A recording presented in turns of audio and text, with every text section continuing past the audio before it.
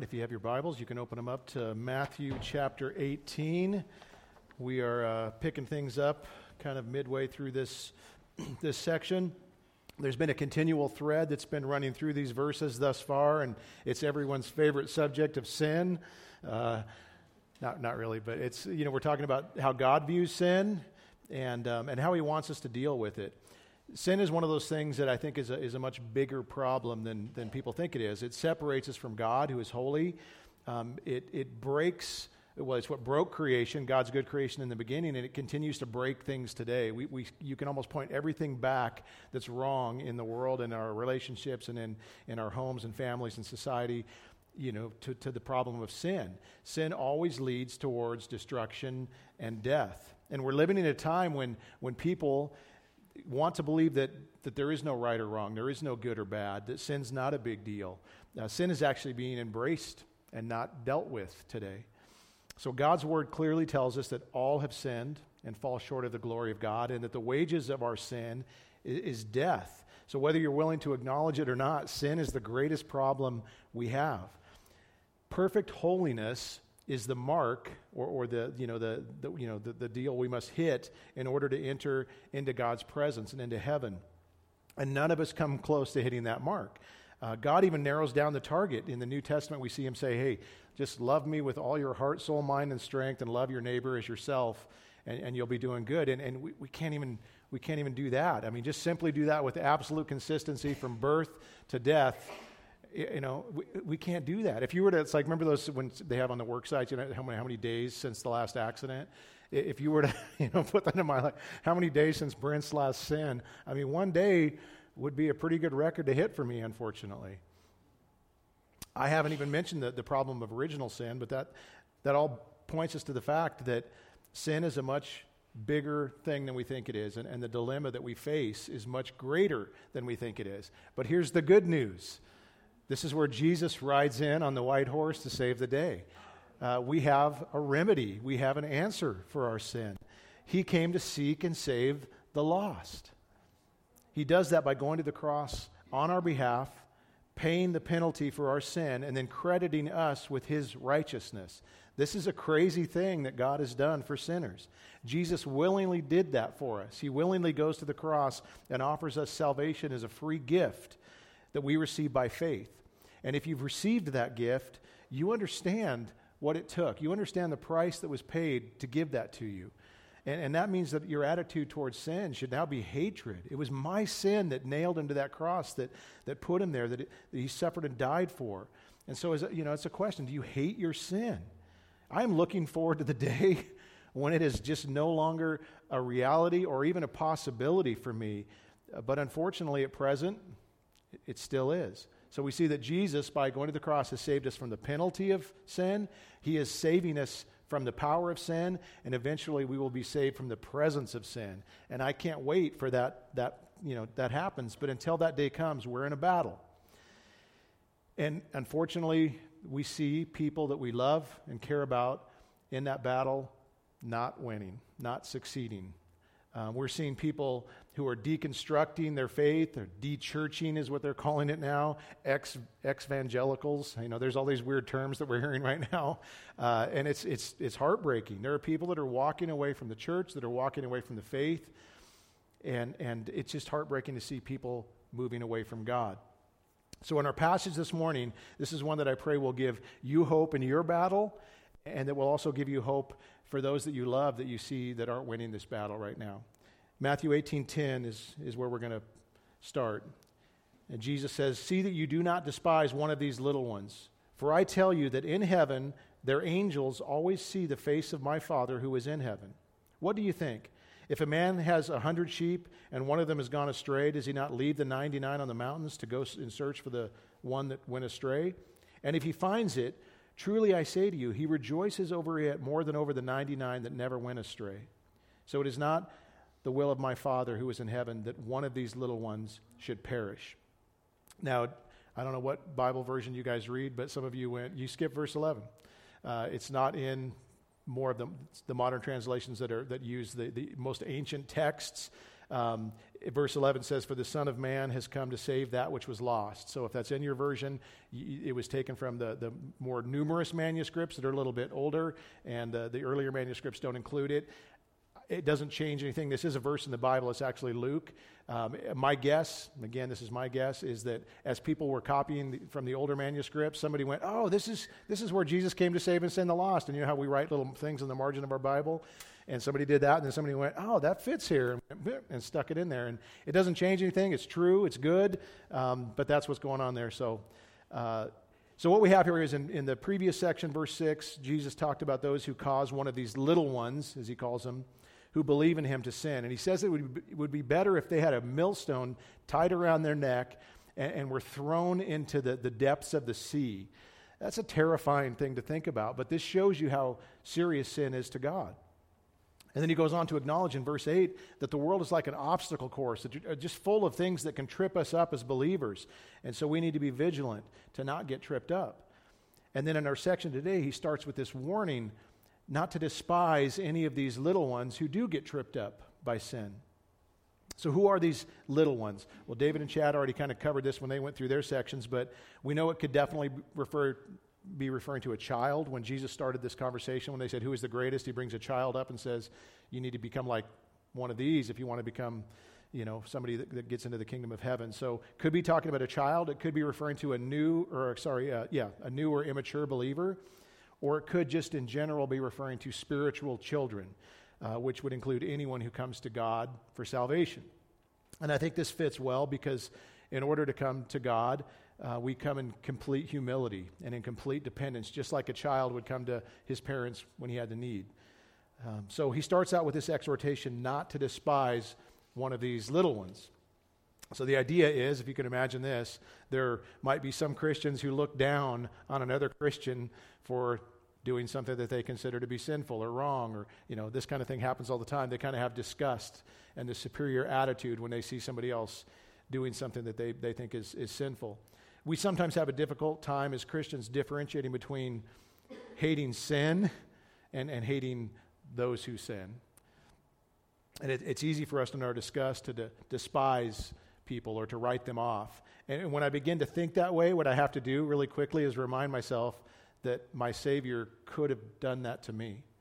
He could have been disgusted with me and written me off, and he still can, but he doesn't. And if he won't do that with me, how dare I do it to somebody else, right?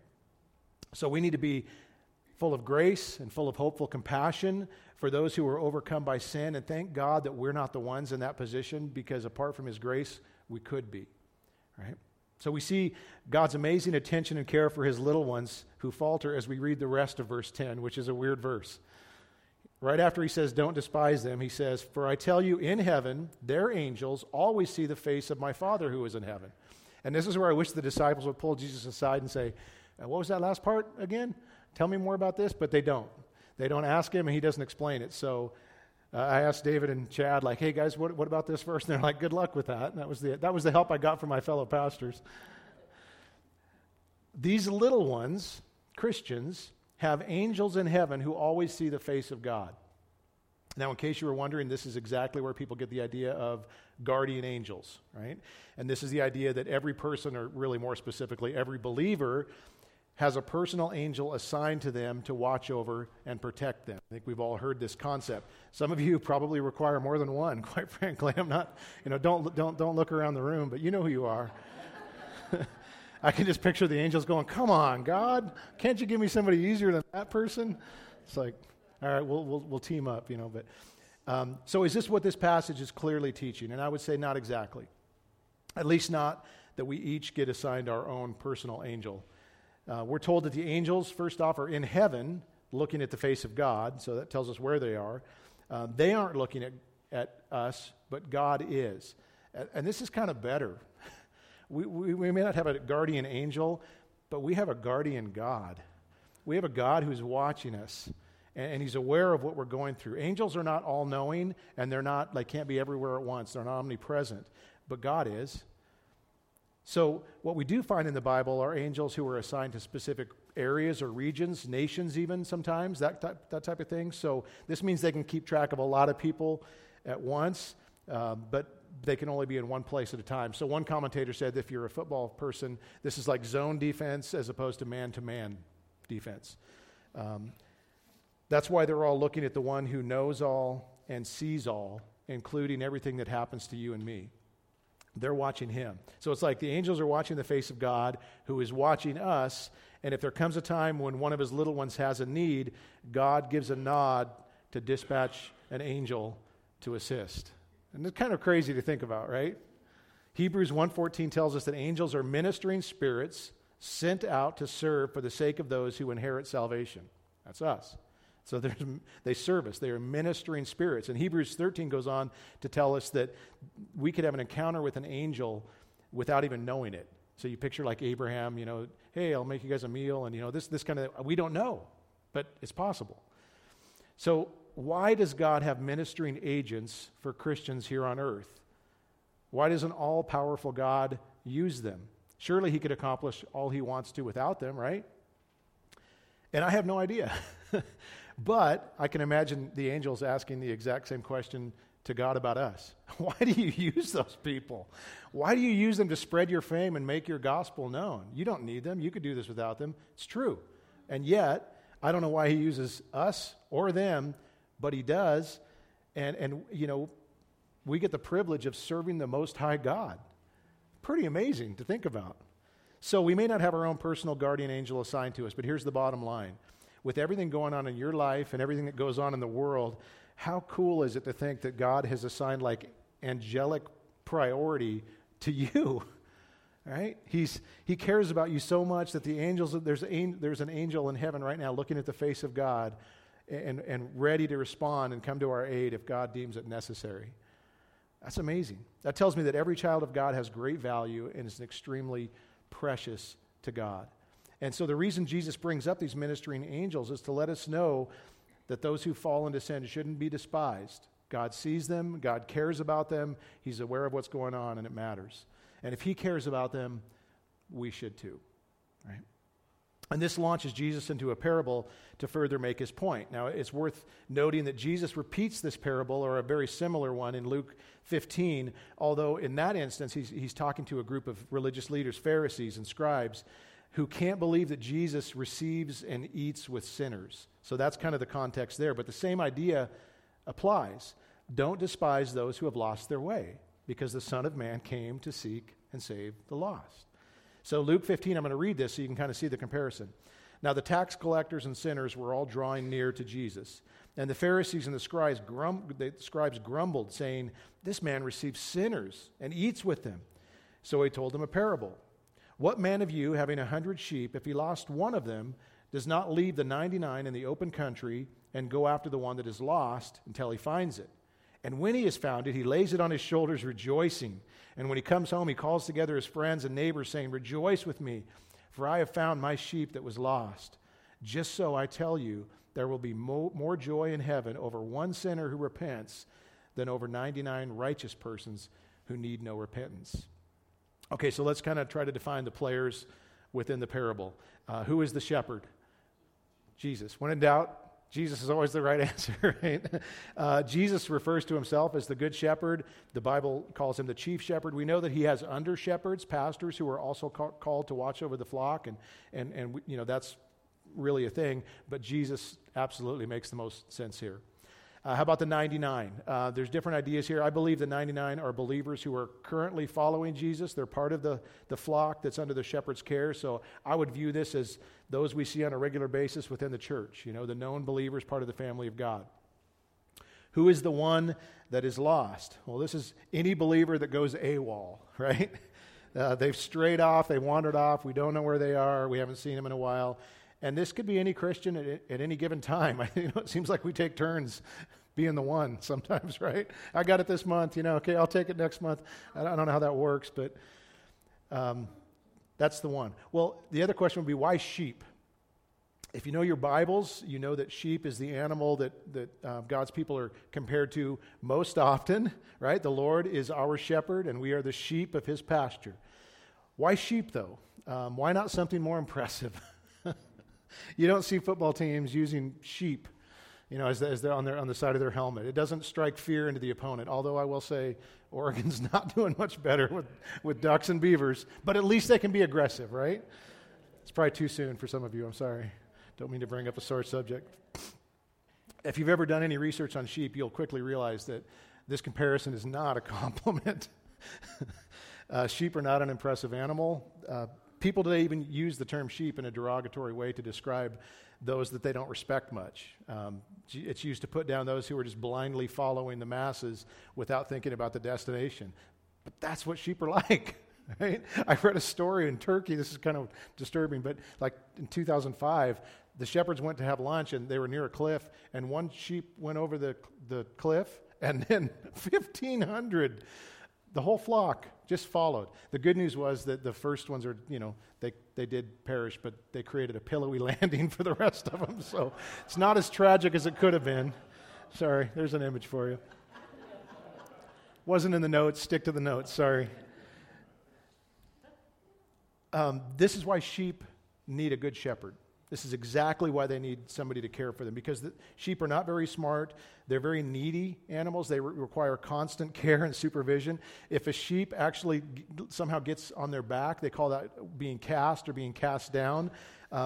They can't get back up without help. So all they can do is just kind of lay there flailing their legs and bleeding and crying until the shepherd sees them and comes over and picks them up and puts them back on their feet. Does that sound familiar? It's like, yeah, that's us. I can completely relate to that. Sheep, as the song says, are prone to wander. Even if they're kept in a perfect environment with plenty of green grass and fresh water, they will eventually wander off if they're not being looked after. And this is not good because they are completely defenseless. There's a name for a sheep without protection. It's lunch. It's like nature's snack. That's what that is. Sheep are not aggressive. They don't have claws. They don't have teeth. They can't roar loud. They can't do anything. Nothing to ward off the predator except for the shepherd. So staying in the safety of the flock and under the watchful eye of the shepherd is extremely important. One could make the argument that there is never a reason for a sheep to wander away from the shepherd. It's the worst thing you can do. It's the dumbest thing you can do, right? Think about who he is. Think about who our shepherd is and what he's like. He loves us. He cares for us. He protects. He provides. All of these things. Why would we get away from him? Why would we seek to wander? And yet, we see it all the time. We do it all the time. We are prone to wander. Well, what causes this? What causes us as Christians to want to stray? I put down, I think, 5 things, maybe 6. I've got them numbered. It doesn't matter. We'll just run through them. How's that? The first one is curiosity. I picture like young people, kids who've been raised in a Christian home all their life. They've kind of known this way, and usually they kind of hit this crisis of faith point where their parents' faith and the faith that they see in the church has to become their own. They kind of have to own it. And they go through this time of testing, this time of questioning. And when you think about all the influence that the world has and all that they're being influenced as far as the world views and the opposite ideas, they need to figure out what's true. And so they go through this thing. I don't know if you guys are familiar with the Amish communities. They have this thing called Rumspringa where the young people take off at a certain age and they let them go see okay, here's the world. Go, knock yourself out. And if they come back, they get baptized in the church. And if they don't, they don't. Well, I don't think that's a good idea, but I think our kids do that to some extent. I wish there was a way for them to avoid doing this, but sometimes some people learn from watching others, and some people have to learn the hard way to do it themselves. So curiosity is one reason that we stray. Another reason I see Christians stray is disappointment or disillusionment. There are so many reasons this can happen. You get mad at God because you lose someone or something you love. Or because life just isn't working out the way you thought it was, and you think maybe you're getting the short end of the stick, and so you get upset and you walk away. And so much of this comes from really a false idea of what the Christian life is, and sometimes what you think you deserve. If you've been promised like that, this is why I hate the prosperity gospel. Every chance I get a chance to kick it, I will, because I hate it. If you've been promised a life of riches and ease and perfect health and all this, and then you don't get it, what happens? You're going to be completely disillusioned, and you're going to start to look elsewhere, and this happens. So disappointment and disillusionment can also come from having a negative church experience. I think most of us have been hurt in the church before by other people. Sometimes it's the impact from false teaching. Sometimes it's the impact of seeing a prominent leader that you respected greatly fall and fall into sin. And it can also come from something the church has done from, it's really to the detriment of many for many years. We've pretended to be perfect and holier than everybody else, as opposed to just fellow sinners who've been forgiven. When Christians act that way, it turns people off. You know, we say we're the good people and they're the bad people, and then like I remember my kids going through this and saying, "Well, I just met a bunch of non-Christians and they're kind of respectful and nice, and I see people in the church that are kind of jerks, and what do I do with that?" And so that's another reason that we can get disillusioned. All of this makes it so important for us to focus on Jesus. Jesus is the rock star. He's the one that we pay attention to. He's the one we look at. He's the one we emulate. When you look at his followers, we all should represent well, but we don't. So make sure that Jesus remains the focal point.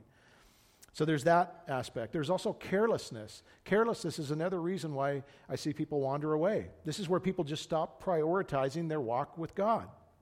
Their lives get busy with other more important things. COVID was one of those things that gave us a free pass to just check out of the church and walk away. It gave us the incentive we needed to stay home. And I found that when you stop going to church and stop saturating yourself with the truth of God's word and stop being around his people and stop being accountable, before you know it, you're out in the wilderness. It's a slippery slope, but it happens so fast. The rhythms and the habits that we get used to dictate the priorities we make. And they say that it takes, I think, 30 days to make a new habit. So that means that the longer you stay in that habit and the longer you stay away from these things, the easier it's going to get and the more numb you're going to become to it. And I've seen this over and over again. So I would just encourage you, make Christ and his church a priority. Don't let anything convince you that there's something more worthwhile for you to be doing.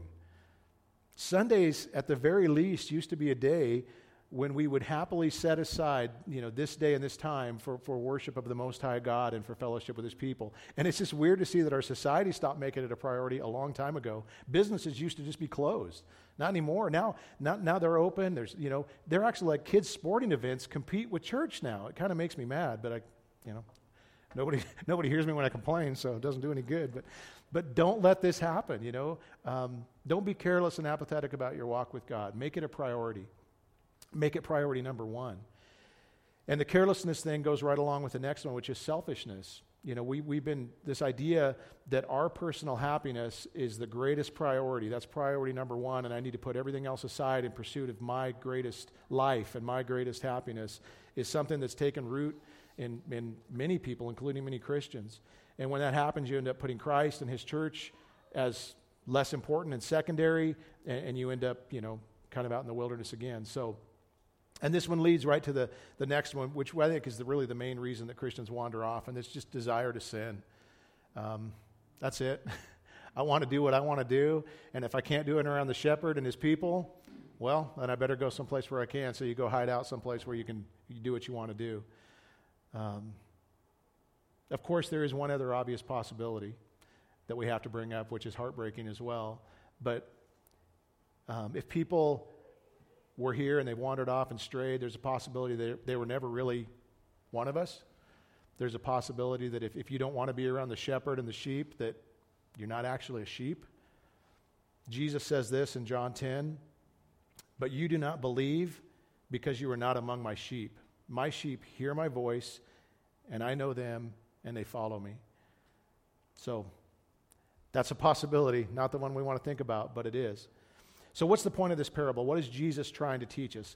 The first thing I see in this that I love is that one matters. One matters.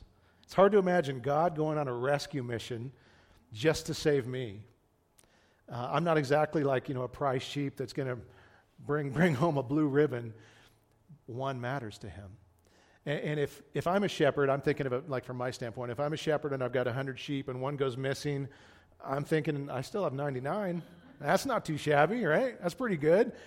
Especially if the one that left doesn't appreciate me and doesn't give, I look at all that I'm offering them and they wandered off. Well, that's their own fault then, Good riddance. I mean, that's the way I think.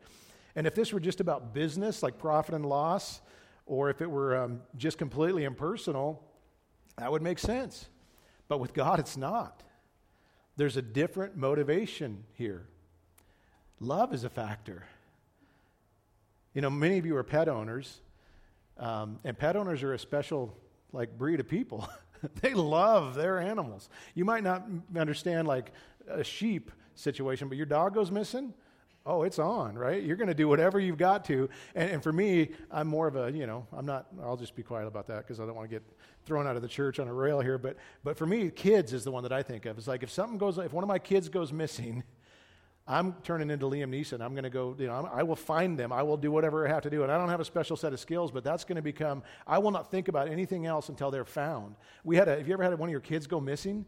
I remember one time we had a little, she was pretty young, still in diapers, supposed to take a nap, and she really wanted to go out and play in the snow, and now you got to go take a nap, and then all of a sudden we just couldn't find her. She wasn't in bed. We didn't know where she was. Thought, oh no, she went out in the snow. She was just wearing a diaper and a shirt or something. We're thinking, oh my goodness, she's gone. We looked everywhere, couldn't find her. Finally called the police. They came and said, it's probably fine, don't stress out, which was good to hear. But I'm thinking my life is over and never going to be the same again. And it turns out the little runt just went into our closet, hid under some clothes, and then fell asleep there. But it was terrifying to think about, right? If you're one of God's little ones, that's how he feels about you when you go missing. He will leave the 99 because you matter. The next thing we see in this parable is that God pursues his own. Psalm 103 says, we are his people and the sheep of his pasture. I love that. God has purchased the church with his own blood. He has adopted you as kids, and he has made you an heir with an inheritance. We talk today, I hear parents who want to adopt today, and they're like, you would not believe how much it costs to adopt. It costs God more. It cost him the price of his son. And he did that because he wanted you to be his son or daughter.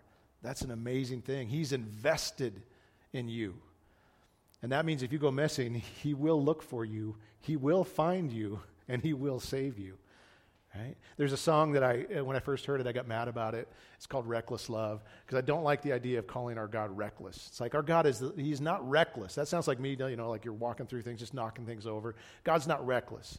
But then I hear these lyrics, and I cry almost every time I hear them, which is a shock for you guys, I know, because I never cry. But it talks about how God will what he was willing to do to get to you, to have a relationship with you. And so he says, there is no shadow you won't light up, no mountain you won't climb up coming after me. There's no wall you won't kick down, no lie you won't tear down coming after me. Oh, the overwhelming, never-ending, reckless love of God. It chases me down, fights till I'm found, leaves the 99. I couldn't earn it. I don't deserve it. Still, you gave yourself away.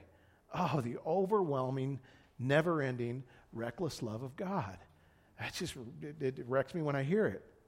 In Ezekiel 34:16, God says, I will seek the lost. I will bring back the strayed. I will bind up the injured, and I will strengthen the weak. That's what our God is like. That's our shepherd. So how does God go about pursuing those who stray? Well, we already talked about the angels, which is crazy to me, but that's one way. Another way is through his Holy Spirit, and then also through his people.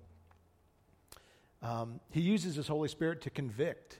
If you're one of his little ones, you might be able to ignore God's pursuit, but you won't be able to escape it. And I love that. And that amps up when people pray. We start praying, it seems like God's Spirit starts convicting even more. And then he uses us. Not only do we get to pray for those who have gone away, but we get to join the search and rescue team. We get to be a part of that group. We can volunteer for that. So James 5:19 says, my brothers, if anyone of you wanders from the truth and someone brings him back, let him know that whoever brings back a sinner from his wanderings will save his soul from death and will cover a multitude of sins. So it's a big deal when we go searching and trying to find that. If you notice somebody missing, you have a responsibility as part of the church to check in on them. That might mean shooting them a text or giving them a phone call or going to their house for a welfare check, right? Let them know that they're loved, that they're missed. Maybe make them feel a little bit guilty. Not too much, but a little. Just kidding. I always whenever I tell somebody, hey, we miss you, they always have that I'm sorry. And it's like, no, we miss you. I'm trying to encourage you, not make you feel bad. But there are times when, we want to encourage them to come back, but there are times when we might need to lovingly confront them, too.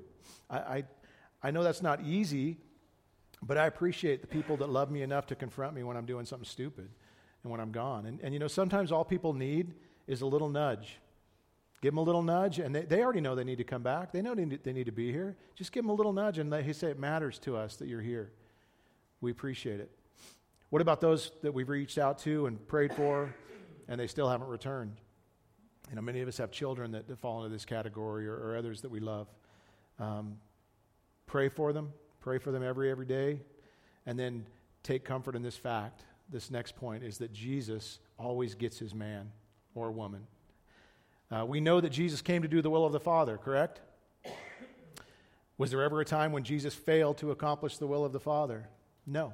In fact, I would say that would be sin, and Jesus is without sin. He always did the will of the Father. Listen to what it says in John 6:39. And this is the will of him who sent me, that I should lose nothing of all that he has given me, but raise it up on the last day. John 18:9. Of those you gave me, I have not lost one. If one gets away, he will have failed to accomplish the will of the Father. And that is not possible. Our passage even ends today with a statement that it's the Father's will that none of these should perish. He goes on record, this is my will, Jesus. I don't want any of these to perish. I don't want you to lose one. You think Jesus is going to lose any of us? No. And that's where we come to John 10, which is one of my favorite verses. If you don't know this one, this is like what a verse of comfort for believers. Jesus says, my sheep hear my voice, and I know them, and they follow me. And I give them eternal life, and they shall never perish. And no one will snatch them out of my hand. My Father who has given them to me is greater than all, and no one is able to snatch them out of my Father's hand. His sheep will be saved. We might not do it, we might do it the hard way, but they will be saved. It may take some time, but it will happen. Now, here's the part that's hard. We don't always know who's a sheep and who's not. Right? So even with some of my kids, I think about that. I don't know which ones are and which ones not. The ones that have walked away, are they coming back? I take great comfort in this verse found in Philippians 1:6. And it just simply says this, I am sure of this, that he who began a good work in you will bring it to completion on the day of Christ Jesus. And that means if you've seen previous evidence of God at work in one of your kids or somebody you love, you saw his presence there, you saw his evidence, you saw, then he's began a work and he's going to complete it. And sometimes that's all I have to hold on to, but I hold tightly to that. It may not, look like he's pursuing those who have walked away, and it may not look like they're coming back, but if he began a work, he will finish it. I wish that God wouldn't allow us to stray. People they're always like big on free will. It's like, take my free will away, Lord. Just keep me from straying, please. A day is coming when it won't be a possibility, and we're finally in his kingdom. But continue to pray for those who have walked away. And one of the amazing things is, if you've ever been in that situation where one of them comes back, somebody in the church or whatever it is that comes back, we want to throw a party, don't we? Because it's such a big deal. And this is what we see at the end of Luke's account. And when he is found, he lays that little one, that sheep on his shoulders, rejoicing. And he comes home and he calls together his friends and his neighbors, rejoice with me, for I have found my sheep that was lost. And I can think of many people that used to be part of our church, part of my life, that have walked away from God. And just like the prodigal son coming home, we would rejoice greatly. We'd want to throw a party if they came back.